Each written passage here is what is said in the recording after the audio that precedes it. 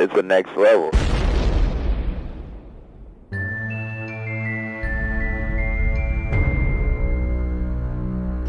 Do you ever fantasize about being killed? Do you ever wonder about all the different ways of dying, violently? I wonder, what would be the most horrible way to die?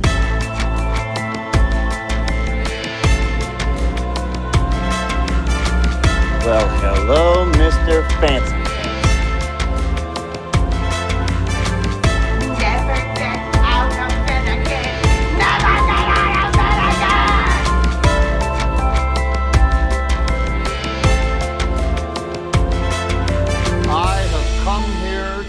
Bubblegum and kick ass, and I'm all out of bubblegum. The following movie contains material that may not be suitable for all viewers. Viewer discretion is advised.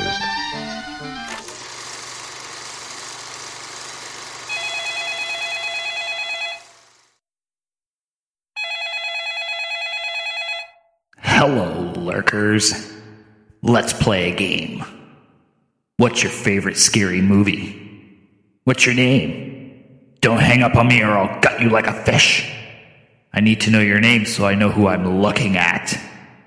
Tell me, lurkers, what's your least favorite podcast? That's right, you know what it is. From the Next Level Network of Podcasts and Studio Zero, hosted by that shitty, scary personality. Welcome back, Sydney, to What Lurks Behind Podcast Zero. And I am your host, Postmortem Paul. And yes, finally, it is here, episode 71. I know there was a bit of a delay. It was supposed to be last week, and I kind of farked that one up. So, it's here now.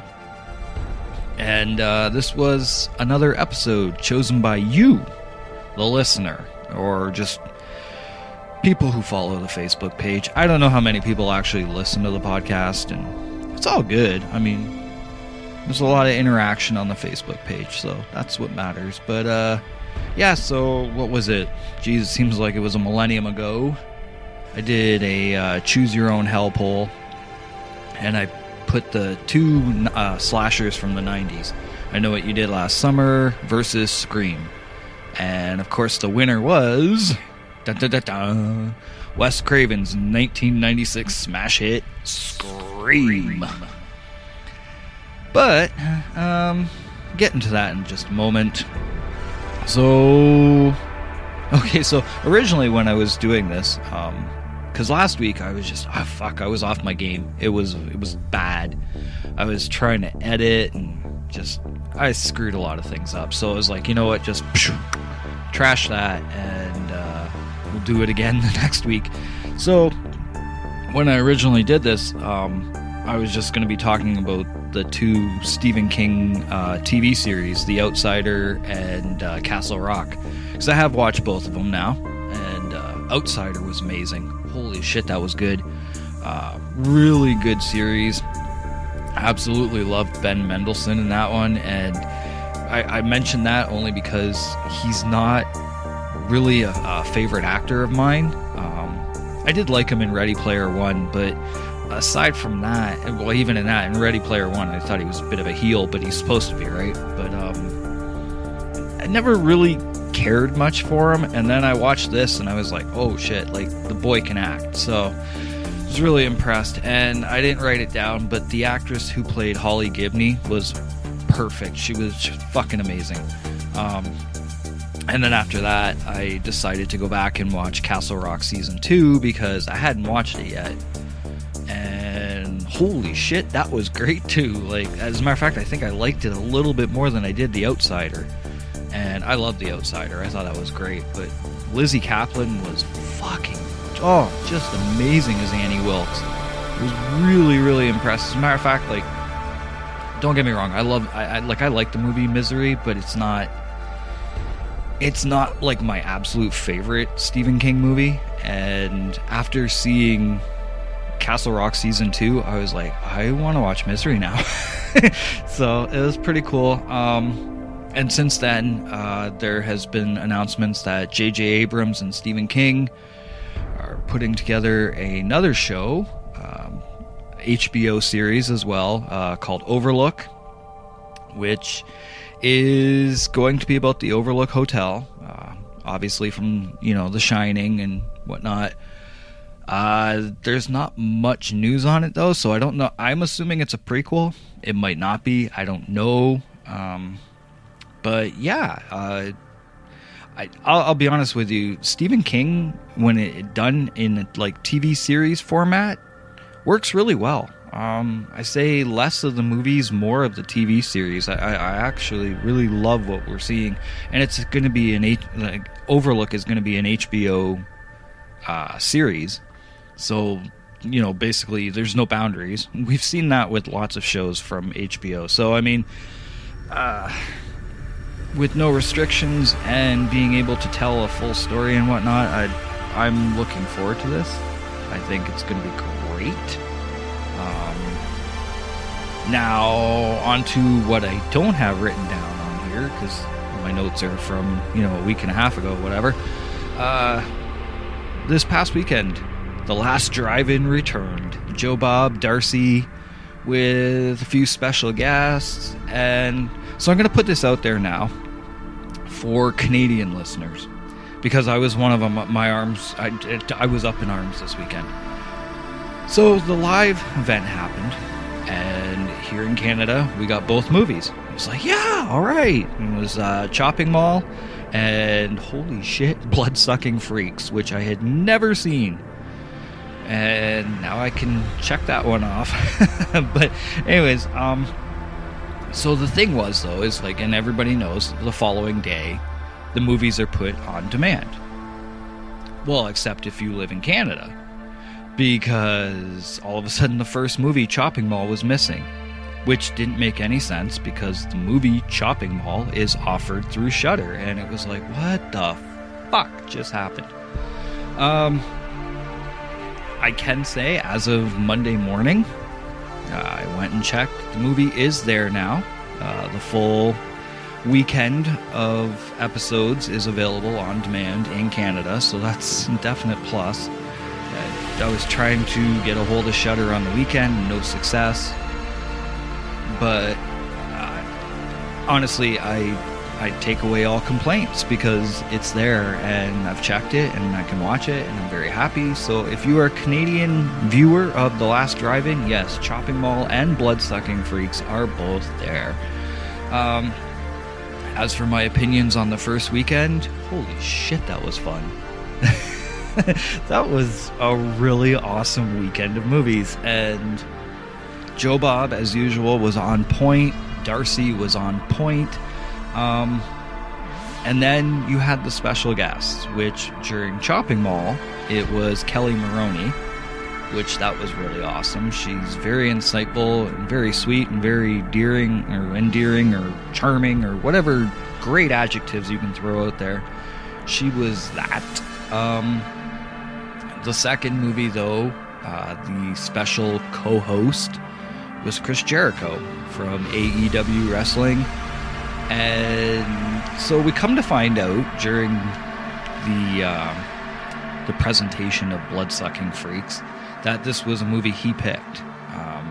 It's one of his favorites. He tells the story how it came about, discovering the movie and whatnot. And I'll be honest with you, I had seen it. At one point it was on Tubi TV, or Tubi now. They call it Tubi, not Tubi TV. It was on there at one point. I never did get a chance to watch it, and it's not there now, at least not on the Canadian one. And I don't know, it's one of those movies where I was like, I'll get to it eventually, It never really stood out, but I was like, all right, well, one day, I will get to it. I knew it was a trauma film, so I'm like, oh, with trauma, you know what you get, right? Like, it's bizarre. Bizarre is being nice, because Blood-Sucking Freaks is all sorts of fucking weird. I'm not going to spoil anything for those of you who haven't seen it, but for those of you who have, that guillotine scene, that's the one part that got to me.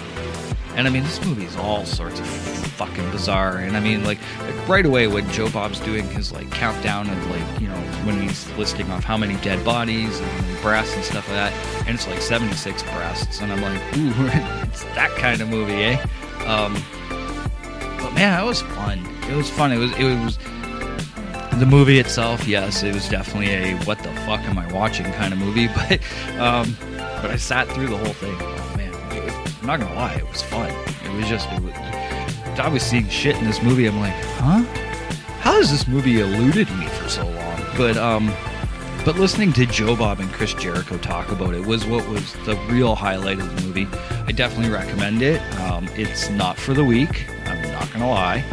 So if torture porn and that sort of shit, you know, I mean, keep in mind this is a movie from the 1970s. It's not as graphic as they make movies today, but I mean, it's up there. It's definitely up there. I was like, whoa, damn. But I mean, I enjoyed it. I thought it was a lot of fun. Like I say, here in Canada, we have both movies, so the full marathon, well, from the first weekend anyways, is there. Can't say the same about the original marathon from 2018. We are down to one movie left, folks. Here in Canada, Tourist Trap is all that is left. It's really sad. It's a sad state of affairs when streaming channels are like that, but I mean, it is what it is. There are ways you can get that full season if you get my drift, and I think you do. But as a matter of fact, I will say the very first marathon from 2018, plus the Dinners of Death and the first Joe Bob Christmas special, can be acquired in certain ways. That's all I will say.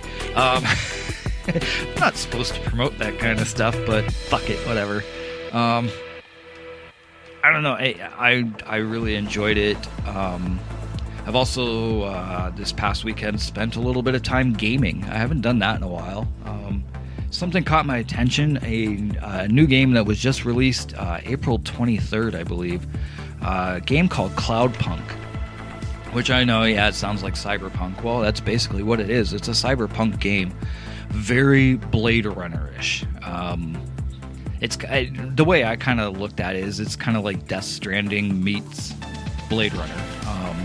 You fly around a city and you're doing deliveries, and through the deliveries the story itself unfolds.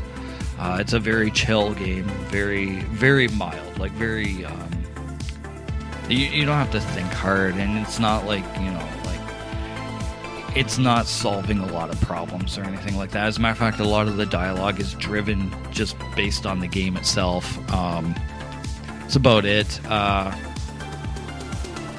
It's fun. It's a beautiful looking game. Beautiful looking game.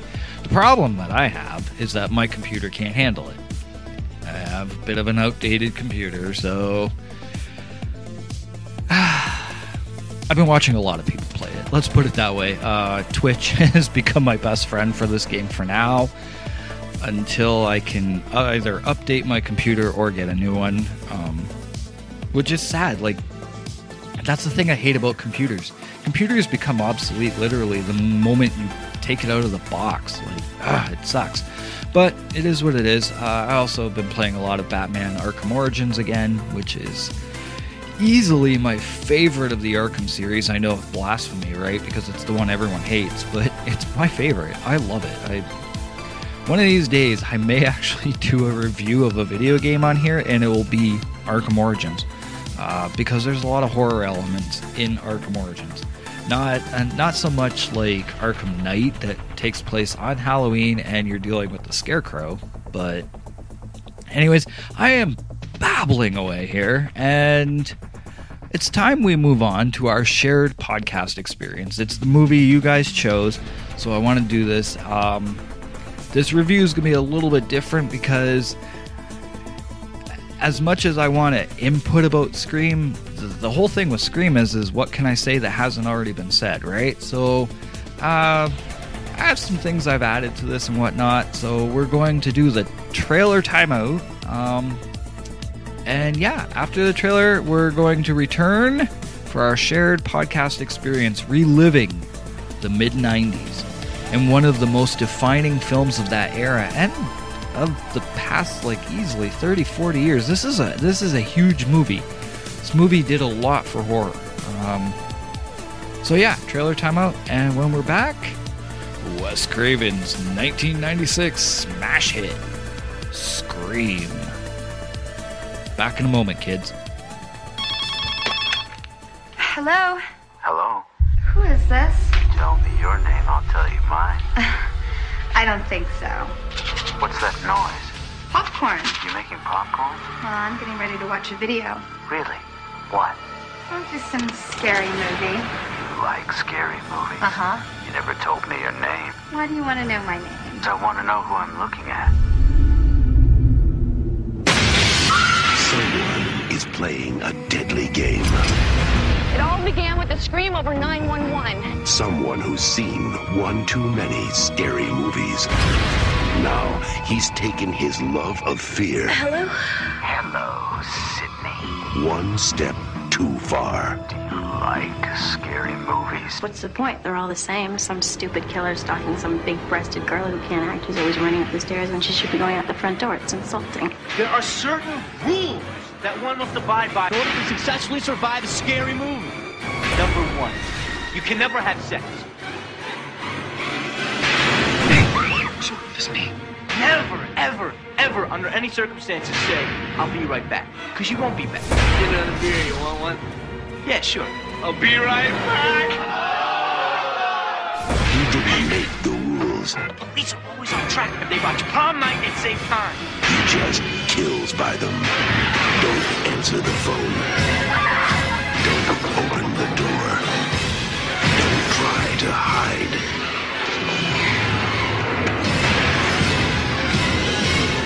Everybody's a suspect! Not scared, are you? Scream.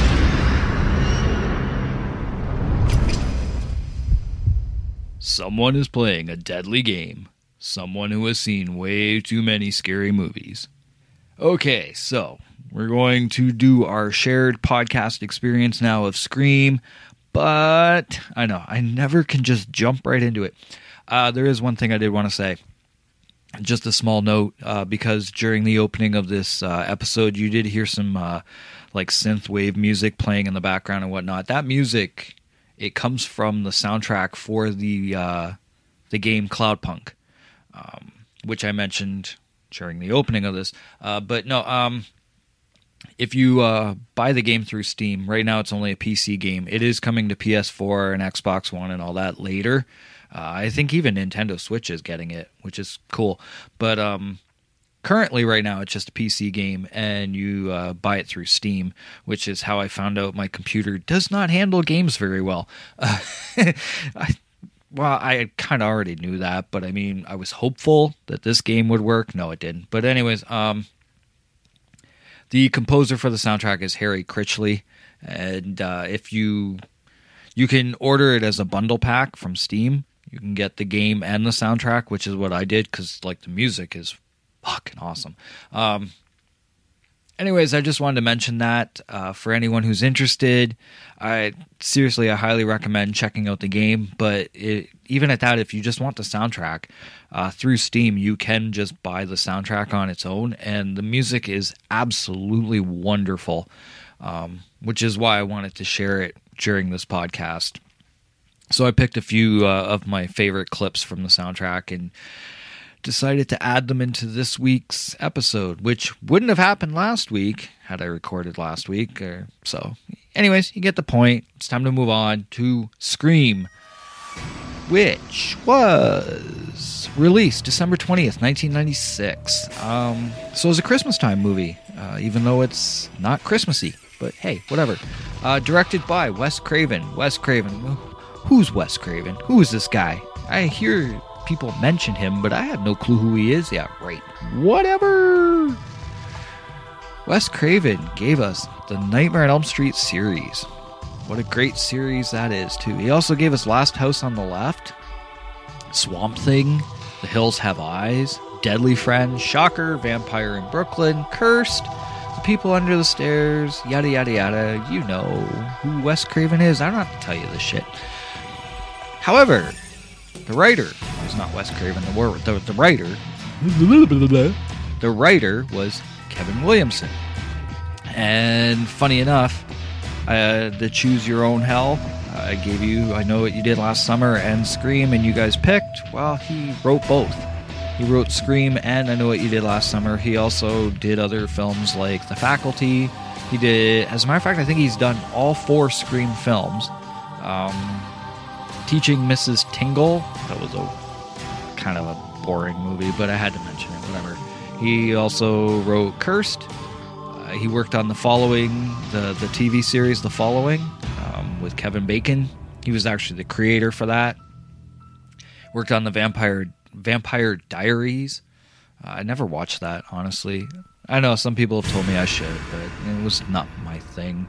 And he's currently, supposedly, rumor has it, he's working on Scream 5. So, as for Scream 5, I will quickly run this down. In November of 2019, apparently there had been a rumor going around that Scream 5 was being worked on, but then it went dead. Nobody was talking about it. And anyways, in November, reports came out that Spyglass Media, who now owned the Scream films, were working on a sequel, and as of March 2020, supposedly the project was now moving forward. They got the directors from Ready or Not. Matt Bettinelli-Olpin and Tyler Gillett are apparently directing this thing. Still unclear what Scream 5 will be about, if it's going to be a reboot, if it's going to be a continuation. It's also unknown as to whether the original 3, Neve Campbell, Courtney Cox, and David Arquette, would reprise their roles. Obviously, as we all know, this fucking virus dropped and everything went psh. Let's go on a shutdown for a month and a half or 2 months almost now, whatever it's been. Nobody seems to know because we're all lost as to even what day it is. But yeah, who knows what'll happen. It's been quiet since, but for obvious reasons. You know, basically nowadays the news is one thing: COVID-19. That's all we talk about. We don't talk about anything else. Even if anything else happens, we don't talk about it because the media does not want us to think about anything else but this virus. So, do I have any more news about Scream 5? No, unfortunately I don't. But that's where we stand right now. Getting back to the original Scream, though, the producers for Scream were the Weinsteins, Bob and Harvey. I stop there. I move forward. Cinematography by Mark Irwin. Mark Irwin worked on a lot of cool shit. He worked on Videodrome. He worked on Dead Zone, The Fly from 1986, and The Blob from 1988. So 2 really great remakes. He worked on Class of 1999, RoboCop 2, Showdown in Little Tokyo. I almost said Loodle. Because Loodle. But Showdown in Little Tokyo, New Nightmare, Vampire in Brooklyn. He's done a lot of shit. 136 credits in total as a cinematographer, so he's been around. The music, which you are listening to right now, is by Marco Beltrami, who has done all 4 Scream films. He did the movies. He did the movie Mimic, The Faculty, The Crow, Salvation, The Watcher, Resident Evil, Blade 2, Terminator 3, Hellboy, Underworld Evolution, and the list goes on. He's done a lot too. Again, 136 credits to his name. So it's both of them with 136 credits. Starring cast. Here is your starring cast, and I've made this very, very easy because most of these people we know. I don't have to run down every fucking movie they've ever done. You know, these people have done a lot, and they're very famous names. So it's basically, I wrote 1 to 2 credits that they've done aside from this movie, this great movie of Scream. Neve Campbell. as Sidney Prescott. You know her from Party of Five. David Arquette as Dewey Riley. And Courtney Cox as Gale Weathers from Friends, obviously. But I also had to throw in, she was in Masters of the Universe with Dolph Lundgren. Yes, she was. She was also in Bruce Springsteen's Dancing in the Dark music video from 1984, I think. Skeet Ulrich as Billy Loomis. We can now see him on Riverdale. At least I think we still can. I don't know. I haven't watched it in a while. For all I know, he might be dead. But on the show, I mean. But I don't know. Someone hit me up. Is he still on Riverdale? I don't fucking know. Matthew Lillard as Stu Macher. He was in 13 Ghosts, but he must be credited as being Shaggy in the Scooby-Doo movies, because the dude literally is Shaggy. Rose McGowan as Tatum Riley. She was also in Phantoms and Planet Terror. Jamie Kennedy as Randy Meeks.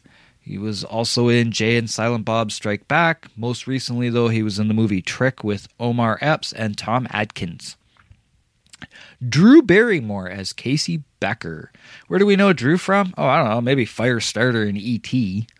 She also did Charlie's Angels and a shitload of other movies, too. But what was that? That 51st Date? She was in that one, I think, too. Is it that one? No. It was The Wedding Singer. Wedding Singer she was in. And I never saw that movie. I know. How horrible of me. I didn't see an Adam Sandler movie. Didn't care for him that much. Joseph Whipp as Sheriff Burke. He was also in Nightmare on Elm Street. And for those of you who remember this movie, The Disorderlies with the Fat Boys. W. Earl Brown as Kenny. Kenny is our... he's the cameraman for Gale Weathers. He dies. He dies. Most of these people die in these movies, but whatever. Liev Schreiber I think it's Schreiber actually, as Cotton Weary, and he was also in the movie Phantoms. He was also in that really, really not so good X-Men movie, X-Men Origins Wolverine. He was actually okay in that movie though. Him and Hugh Jackman were all right. It was just the rest of the movie wasn't that really that good. I will watch it though. I will say that. I don't mind it, but I can admit it's not a good movie. Henry Winkler as Principal Hembry. And where do we know Henry Winkler from? I don't know. Happy Days, maybe? Kevin Patrick Walls as Steve Orth. He's Casey Becker's boyfriend who gets gutted. Lawrence Hecht as Neil Prescott, Sidney's father, and believe it or not, he didn't do a whole lot. This was about his only movie. He did one recently, I think in like 2014. That was it. C.W. Morgan as Hank Loomis, Billy's father. Roger L. Jackson as Ghostface. He was the voice only. Really cool thing about him.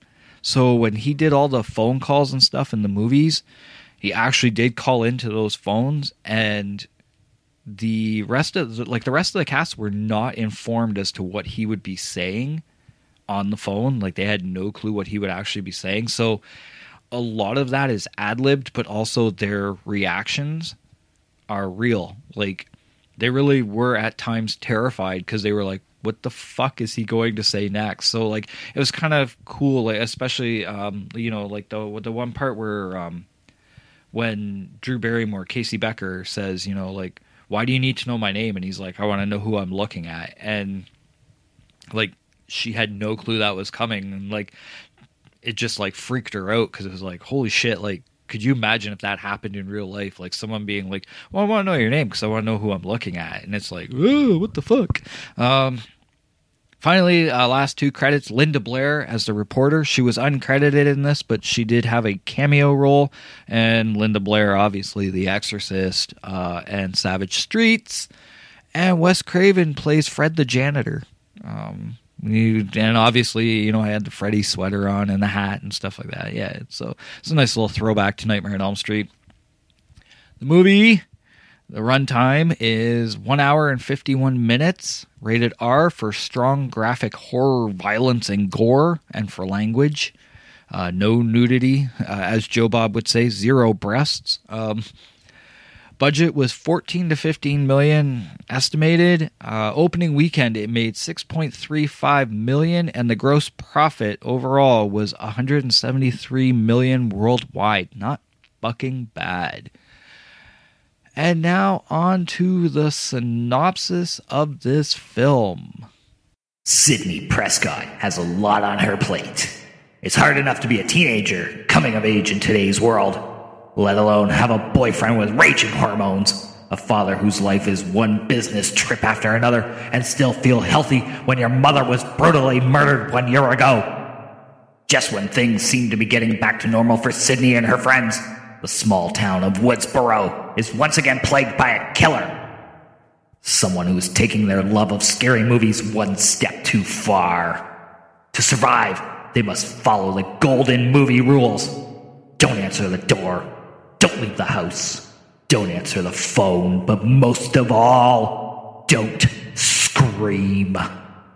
Directed by suspense master Wes Craven, the psychological thriller Scream will leave you breathless.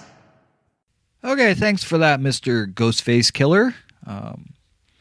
Which is actually me with a voice mod, but, you know. Yeah, it was really cool. I found this program online that I could download, and it would change my voice to sound like the Ghostface Killer from Scream. Oh my god. It was kind of cool. So I've been playing around with that while I've been recording this, and whatever.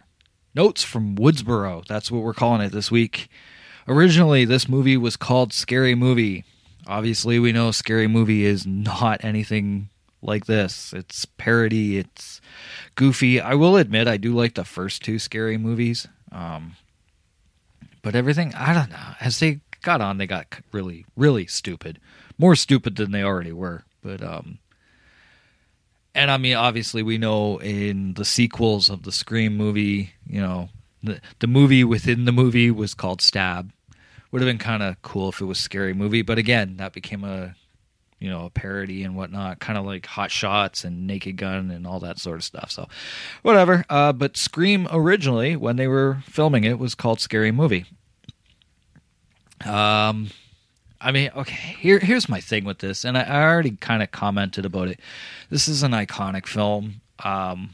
This was a game changer at the time it was released, so it seems really weird me reviewing a movie that has already had so much said about it. It's adored and respected by so many fans of the genre, and that's one thing that's... There are your naysayers out there. There are people that this movie did not work for, and I get that, but very far and few between. Like, whenever you bring up Scream, especially the first one, the sequels, they have their fans and their, you know, the people that absolutely hate the goddamn movies. But when it comes to the first one, you know, this there's not many people that will tell you that Scream sucks. I mean, and not to mention, like, this movie has one of the coolest opening scenes in any horror movie. Like, right off the bat, it lets you know it's self-aware of itself. Like, it knows what it is. It knows what it's going to be doing and whatnot. But at the same time, like, okay, let me put it to you this way. Instead of trying to, you know, talk about all the good things about the opening of this movie, I'll talk about the one thing that I've always complained about, which I get it. It's to set up the movie and whatnot, but why not hang up the phone right away? Like, here's my thing. If not that I answer my phone very often because the damn thing never rings, but when it does, if it's the wrong number, I say, you got the wrong number, and I hang up. Where in this, it's like she continued the conversation before getting the hint to hang up. And then by this point, it's already too late. They're like full on going with this. Now, I get it, obviously. They're going to continue to call her over and over and over again and harass her and whatnot. But it just seems like, for me, it was kind of like when you're watching this movie, it's like, okay, you know it's the wrong number right from the voice. So just say, you have the wrong number and hang up. But, I mean, again, if that happens, we don't have this movie, and I get it. The other thing that kind of makes me laugh is when they're like, well, what's that noise? And she's like, I'm making popcorn. I'd be, me personally, but then again, I have trust issues, but I'd be like, what's it any of your fucking business? But I don't know, whatever, different era, obviously. This is the 90s, we still had portable phones and not cell phones. We still had landlines. There's people that still have a landline these days, but it's not as common. Everyone has mobile phones these days, and even that, I don't even know that you can call these damn things phones anymore, but, there are people that do use them as phones. But, I don't know. I guess Casey Becker didn't have trust issues like I do, so, me, I definitely, I don't know. Maybe that's one of those things where it's like a character I don't relate to in the movie. I don't know. I will say, though, when her boyfriend gets gutted, it's awesome. The asshole in me that loves these horror movies, I'm like, oh man, that went too fast though. However, I guess there's an alternate cut of the movie where we actually see more of it. I haven't seen this version of it, but apparently it goes on a little bit longer, and you do see his guts kind of falling out and stuff like that. So that's pretty cool. And then we finally meet our masked killer, the Ghostface killer and whatnot. And we see Casey's grisly death. And then finally we're off to the races with our story. Our story of horny teens, a dim-witted cop, an annoying reporter, and a tragic story of love, betrayal, cheating, and death. And I might also add about the annoying reporter. So when I was younger, I thought Courtney Cox was attractive, but I wasn't I didn't think she was super, super hot. It's funny. I don't know. As I get older and I watch this movie, it's weird. The reporter gets hotter every time I watch it. I don't know why. It's one of those weird things with me. Obviously, with the Scream movies, one of the most... It's something that has been pointed out time and time again. Like I said, this is going to be a weird doing a review of a movie that everyone has already talked about. But the fact that they are aware of the typical tropes in horror films really was a game changer for this movie. Because at the time this came out, slashers had pretty much fizzled away for a bit. The slashers pretty much died off the very tail end of the 80s. Going into the 90s, it wasn't so much the big thing. I mean, we had, at this point, Blair Witch had now brought found footage back to the main screen, and there was a lot of paranormal shit coming out and stuff like that. And then 1992, Dracula brought vampires back into the scene, and then we had Interview with the Vampire, Queen of the Damned, and all those other movies. So slashers weren't the focal point of horror movies anymore. And then Scream comes out, and not only does Scream bring slashers back to the screen, but it also makes fun of all those tropes that we came to know and ridicule and love in the 80s. And makes fun of the whole, I'll be back and stuff like that.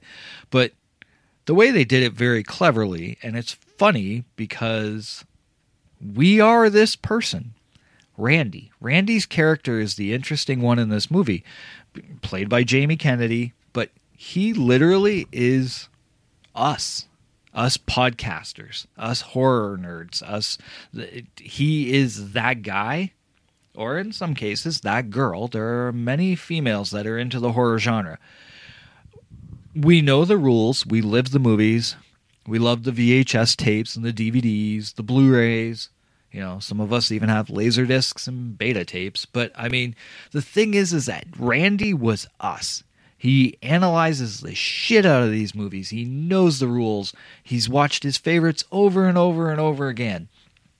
Randy is us. As much as, maybe not all of us want to be that nerdy or that geeky or whatever you want to, we'd like to think we're a bit cooler than him.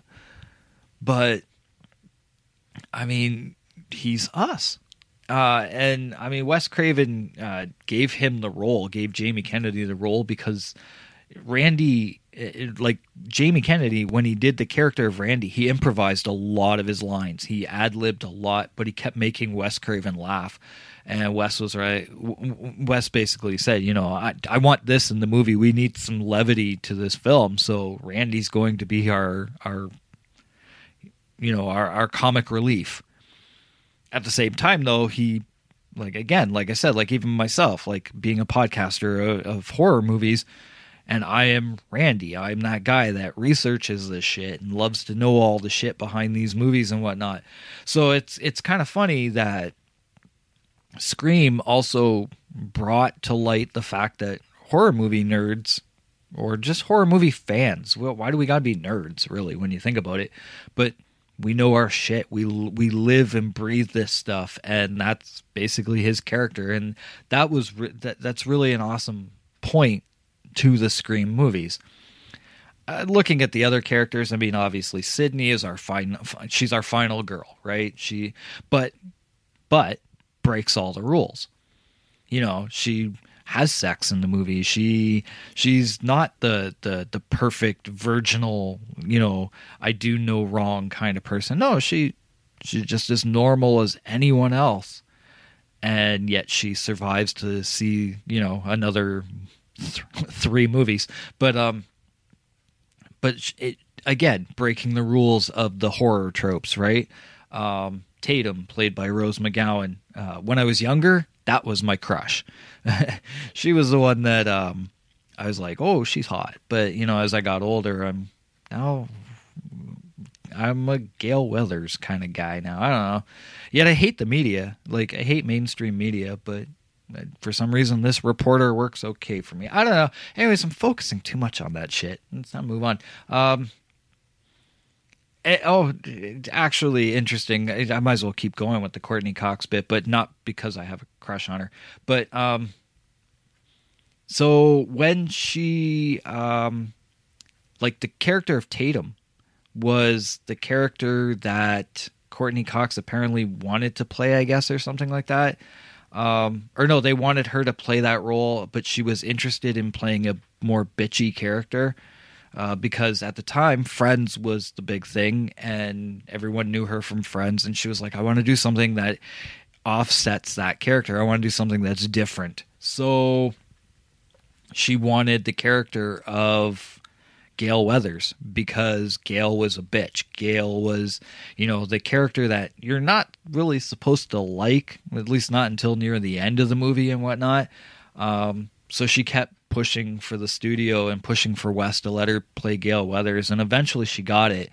And good for her, because it's true, like, she was doing Friends at the time, which was a completely different character, and so being able to offset that's awesome.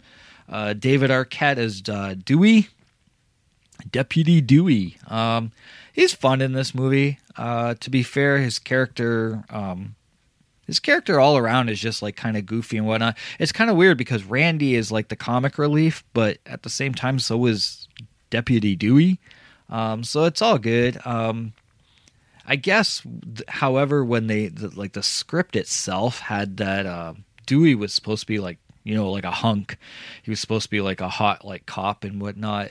And David Arquette apparently was supposed to be Billy first instead of Skeet Ulrich, but he wanted to play Dewey instead and wanted to bring a more comedic feel to it. He was more bumbling, klutzy, whatnot. But imagine had it been done differently, had Dewey been like, the tough, like, I'm Mr. Police Officer, like I'm Mr. Tough Guy. Like, it would have been a very different movie. I'm kind of glad they went the route they did with him. I spoke about Sydney, Neve Campbell, but however, Neve was not the first choice for that role. Drew Barrymore was. So it's funny how this all got moved around and how the pieces all moved around, because Drew Barrymore was actually supposed to be the star role. Can you imagine 4 movies of Scream with Drew as, your lead? The thing was Drew felt that if she played Casey, who is basically our first death, well, second death, because Steve dies first, but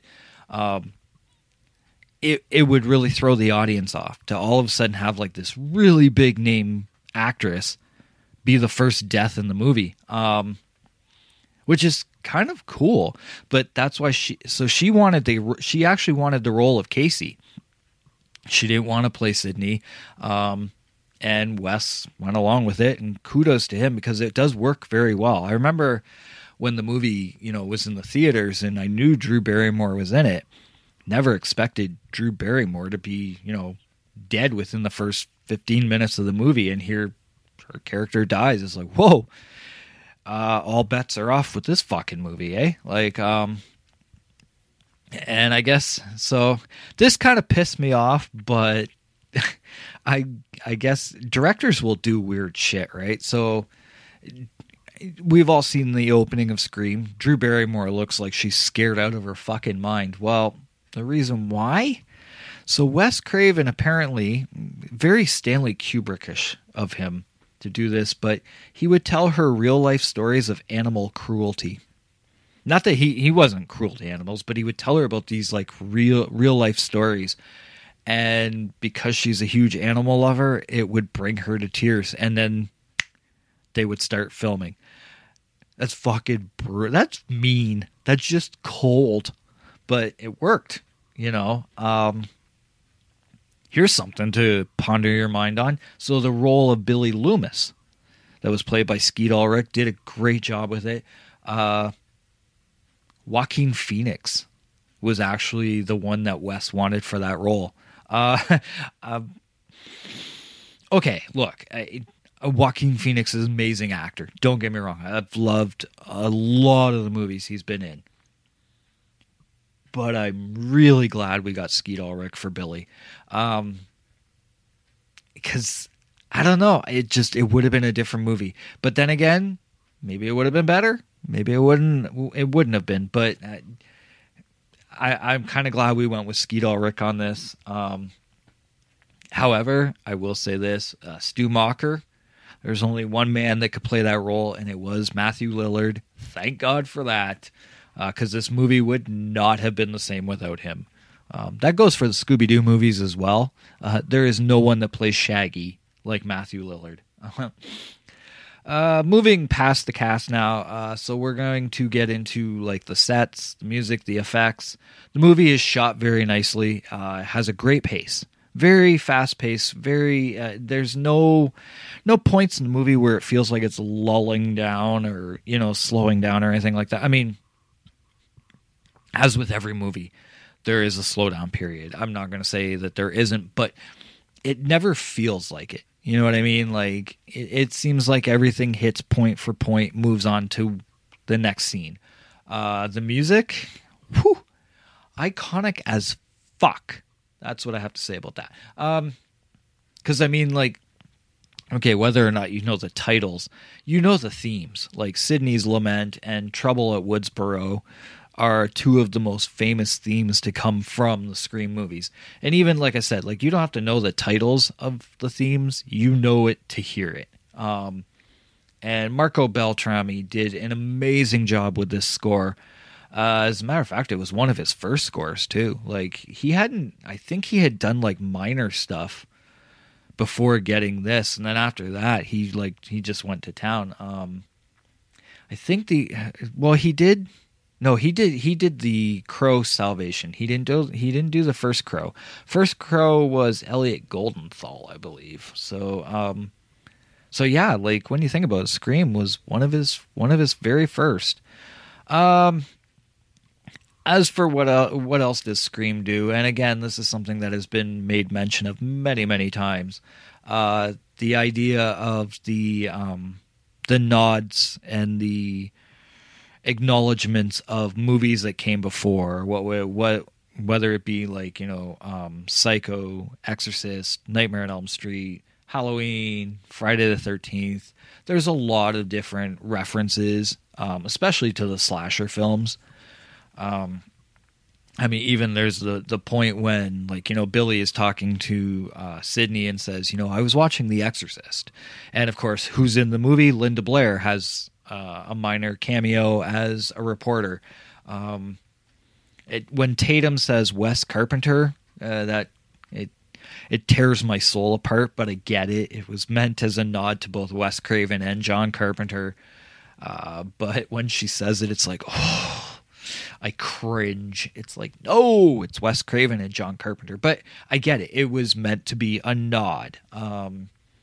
There's even at one point they use the song Don't Fear the Reaper, which was made famous in Halloween. Granted, it's a remake of the song, but it's a nod to Halloween. Not to mention the movie they're watching at the party at the end of the movie, like at the end of Scream. A movie within a movie it's fucking weird. But the party they're watching Halloween, and there's a lot of cute little nods like that, and I think it's awesome. Well, Wes Craven dressed up as Fred the janitor is a reference to A Nightmare on Elm Street. So, moving past that though into the effects. The effects are really decent for this film. The blood at the end of the movie, this is the part that made me giggle, is actually corn syrup dyed red. Like, Billy had said, when they made Psycho, they used corn syrup. Well, in this movie, they use corn syrup. Like, talk about going with what you basically say. Like, practice what you preach. You talk about corn syrup, so let's use corn syrup. And then, of course, okay, so I have to talk about this just quickly. There is the idea, the theme of violence on screen leading to copycats. And it's interesting how Scream did have its own controversy after its release. So a few moments in history where, can Scream be blamed for these things happening and whatnot? January of 98, there was the Padilla Ramirez case where the two cousins killed Mario Padilla's mother, Gina, claiming to have been inspired by Scream 1 and 2. May 4th, 1999, the Columbine High School massacre and the increasing news and the media reports on the effects of violence in film, games, and other media on society. The U.S. Senate Commerce Committee held a hearing about Hollywood's marketing of films to youth, and Scream was brought up. The opening scene of Scream, as a matter of fact, with Drew Barrymore's character, was shown to the committee. And of course they tried to capitalize on that and say, see, this is what is leading to our youth, killing each other. And then there was also, where did I read it? June 3rd, 2002. There was a 17-year-old boy. He lured a 15-year-old girl out of her house. Alice Beaupere, I believe her name was. And anyways, he stabbed her 42 times while wearing a ghost face mask. I have that mask. I've never felt like killing anyone while wearing it, but again, 17 years old, 15 years old, teenagers and whatnot. But this is always going to come up. And I've talked about it before on the podcast, what with video games, what with music and movies and whatnot, books. The arts will always, unfortunately, have that stigma, I guess, over their head that they inspire violence in society and whatnot. I don't necessarily believe it. I've always said that a lot of horror movie fans and book fans and whatnot will tell you we use this as a form of escape. We don't like reality. If you're talking 2020, reality sucks right now, and I'd much rather just bury myself in horror movies where it's fantasy. I know that at the end of the movie it's over, it's done. I can go back to living an even shittier life in 2020. I'm not gonna lie, I've already said it. If people think that the beginning of 2020 was bad, wait till the end. Oh, November and December are just sitting there going, hey, you ain't seen nothing yet. What a year. What a fucked up year. But anyways, the thing is that in terms of violence in movies and, its effect on society, these were obviously very isolated incidents. It does happen, I guess, but I've always felt there's a more deep-rooted problem than a movie inspiring death and murder. In my opinion, that's how I feel about it. I don't want to go on too long about it, especially being I'm one person talking about this. This would be a great debate, though, for like a panel of people and whatnot, but if I'm going to continue on, I do have to go to the receptions of the film. And I've kind of already said it. Like, this movie's iconic. Like, you know, here's a cool thing. So Scream ranks number 32 on Entertainment Weekly's list of the 50 best high school movies. It's pretty good. There's a lot of high school movies out there too, you know, and Scream ranks number 32, so that's not bad. British magazine Empire, they did a rundown of the top 500 greatest films of all time. Scream is at 482. Considering that's all genres, and you know, obviously they're going to focus a lot on Oscar winners and whatnot, the fact that Scream is even listed in the top 500 is kind of cool. Here's something surprising. Roger Ebert. I always talk about Ebert. I don't know why. I don't know why I've picked Ebert and Siskel and Ebert to always talk about, but I do. He gave the film a positive review. 3 out of 4 stars. Whoo, that's not bad. He really appreciated the quote-unquote the in-jokes and the self-aware characters. I mean, okay, granted, he did knock a point off of it because he said he was a little confused over whether the level of violence was diffused by the ironic way the film uses it, and comments on it. Well, okay, whatever.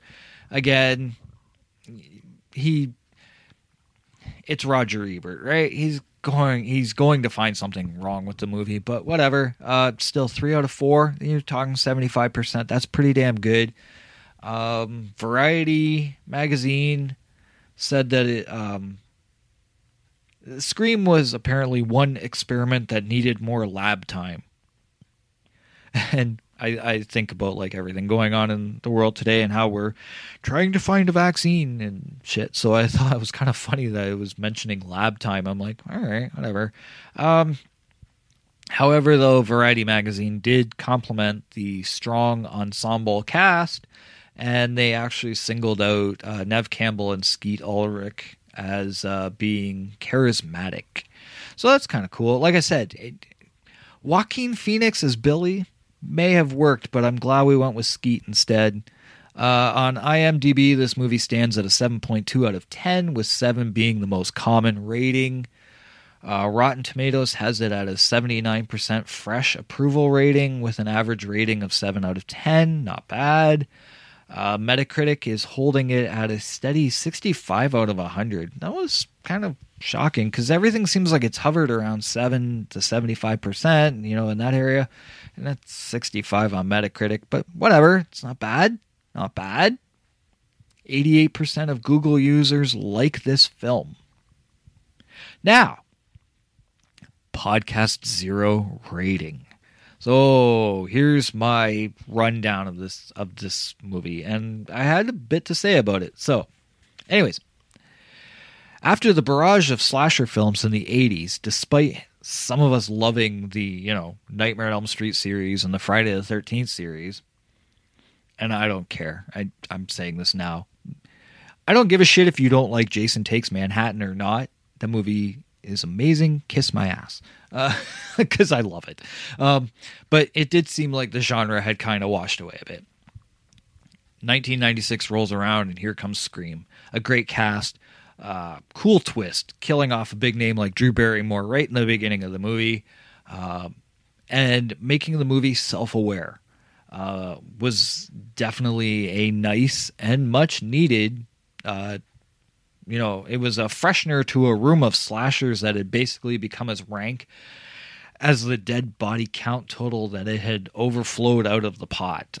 In other words, slashers were so overdone by this point that it was nice to see something done differently in them. The music is phenomenal. I've already said that. The kills, I'm not going to lie, they're quite creative. It was nice to see some creativity put into these the kill scenes. Honestly, though, did Tatum really think she was going to fit through that doggy door in the garage? As much as this movie was self-aware and tried to avoid the horror tropes, they still made the blonde the dumb one, because there was no way she was fitting through that doggy door. But whatever. The twist at the end, two killers working together, and their reasons behind it, the ties that bind the whole thing together. Maybe it's not a perfect story, but it was definitely entertaining as fuck, as I called it, because this is an entertaining movie, and it has rewatchability. It has that rewatch factor. Solid, funny, fresh, a cool mask. And like I've said, I own one myself. Like I love the mask in this movie. VHS, DVD, Blu, Shudder, doesn't matter which format. I will watch this one time and time again. I will watch it over and over. Technically, on a technical level, it's a nice solid 7. Definitely. I see all the ratings that were in the 7 to 7.5% range and whatnot. I definitely feel it, but as a fan, I go a little bit higher. I say it's a 9. It's a 9 as a fan. So based on the law of averages, the podcast zero rating for this movie stands at a solid 8 out of 10. I do go that extra level higher for this. It is an 8 out of 10 for me. It is a fucking amazing movie. I absolutely love it, and I want to thank everyone for picking it in the Choose Your Own Hell poll. And on that note, thank you for listening. And thank you for being patient. I know it took me a bit to get around to this, but thank you so much for being patient and tuning in this week for this. I want to quickly just run through the social media and whatnot, because I do have a few recommendations I want to put at the end of this. So where to find the show: Apple Podcasts, Google, Spotify, CastBox, FM Player. There's so many now. I think Podbean is one of the few that doesn't have the podcast yet. Or, you can just go to its home at the Next Level Network. thenextlevelnetwork.com/podcast0 or whatlurksbehindpodcast0.com. The email for the podcast is whatlurksbehindpodcast0@gmail.com. On Facebook, where we steal your information, and we're a little transparent about it, but not completely. I'm an asshole this week, but facebook.com/whatlurksbehindpodcast0. I will never have a TikTok. I'm just saying that right now. Fuck TikTok. I don't understand what everyone's obsession with that thing is. I know it's all videos and whatnot, but you will never see me on there.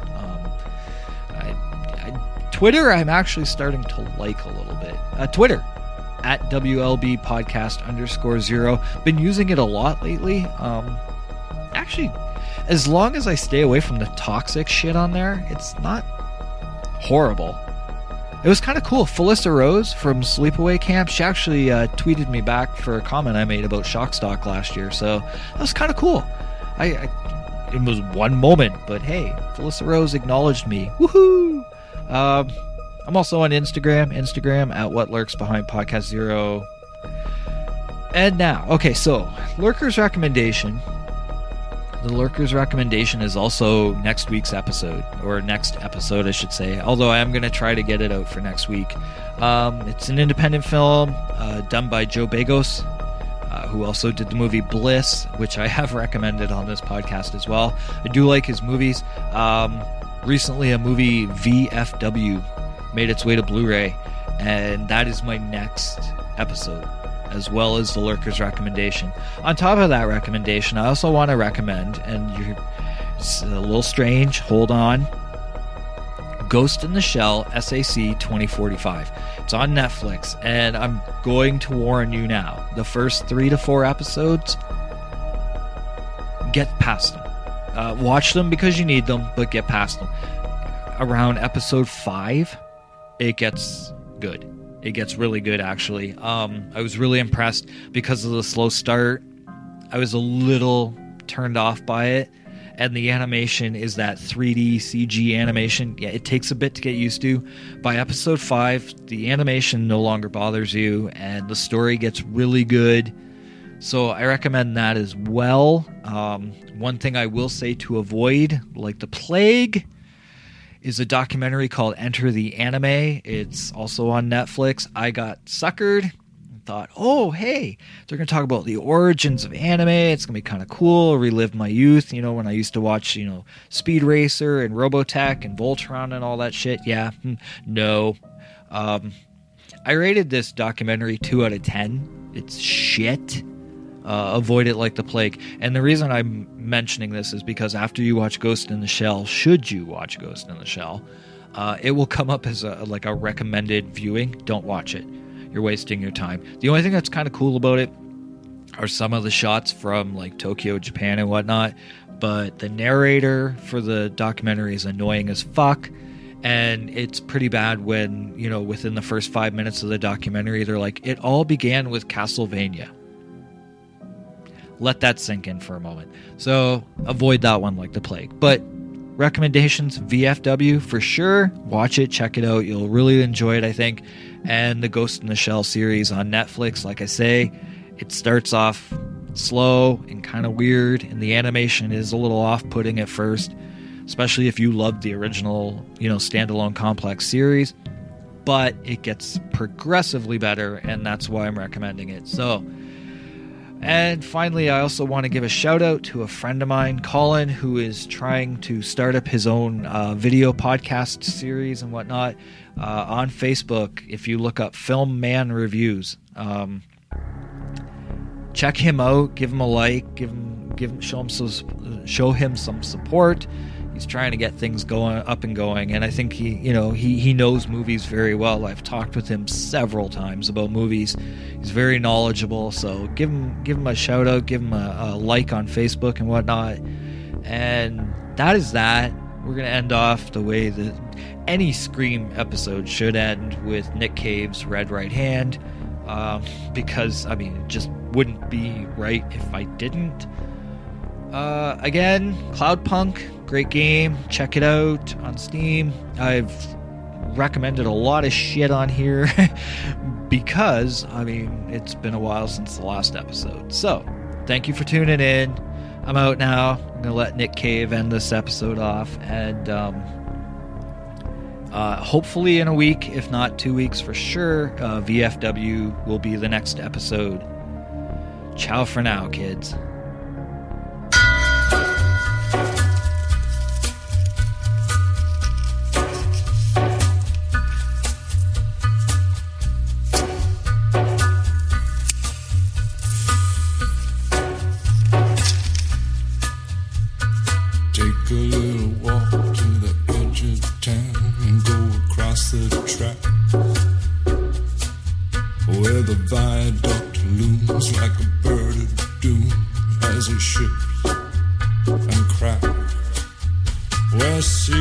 Line the border fires and the humming wires. Yeah, man, you know you're never coming back. Past the square, past the bridge, past the mills, past the stacks. On a gathering storm comes a tall, handsome man in a dusty black coat with a red right hand.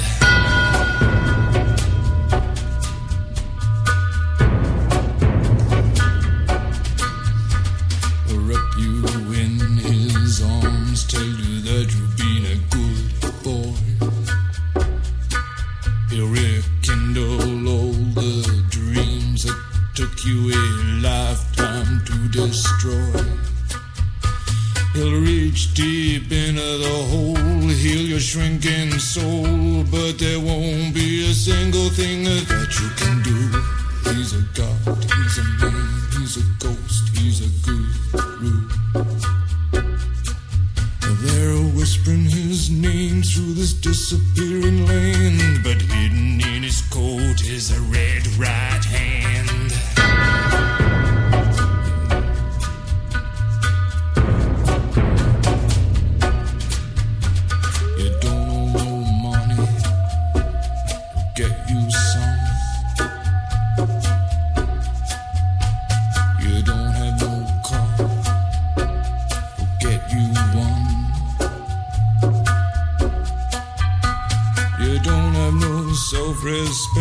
you feel like an insect? Well, don't you worry, buddy, 'cause here he comes through the ghettos and the barrio and the barry and the slum. His shadow is cast wherever he stands. Stacks of green paper in his red right hand.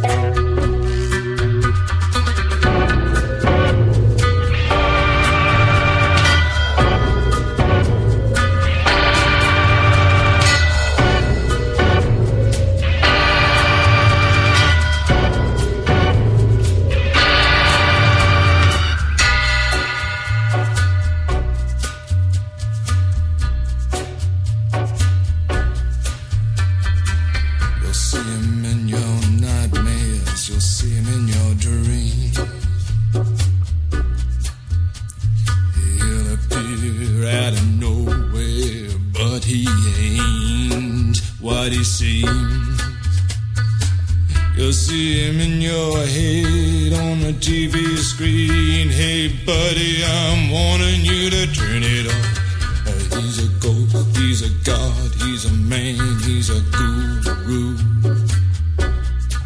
You're one microscopic cog in his catastrophic plan, designed and directed by his red right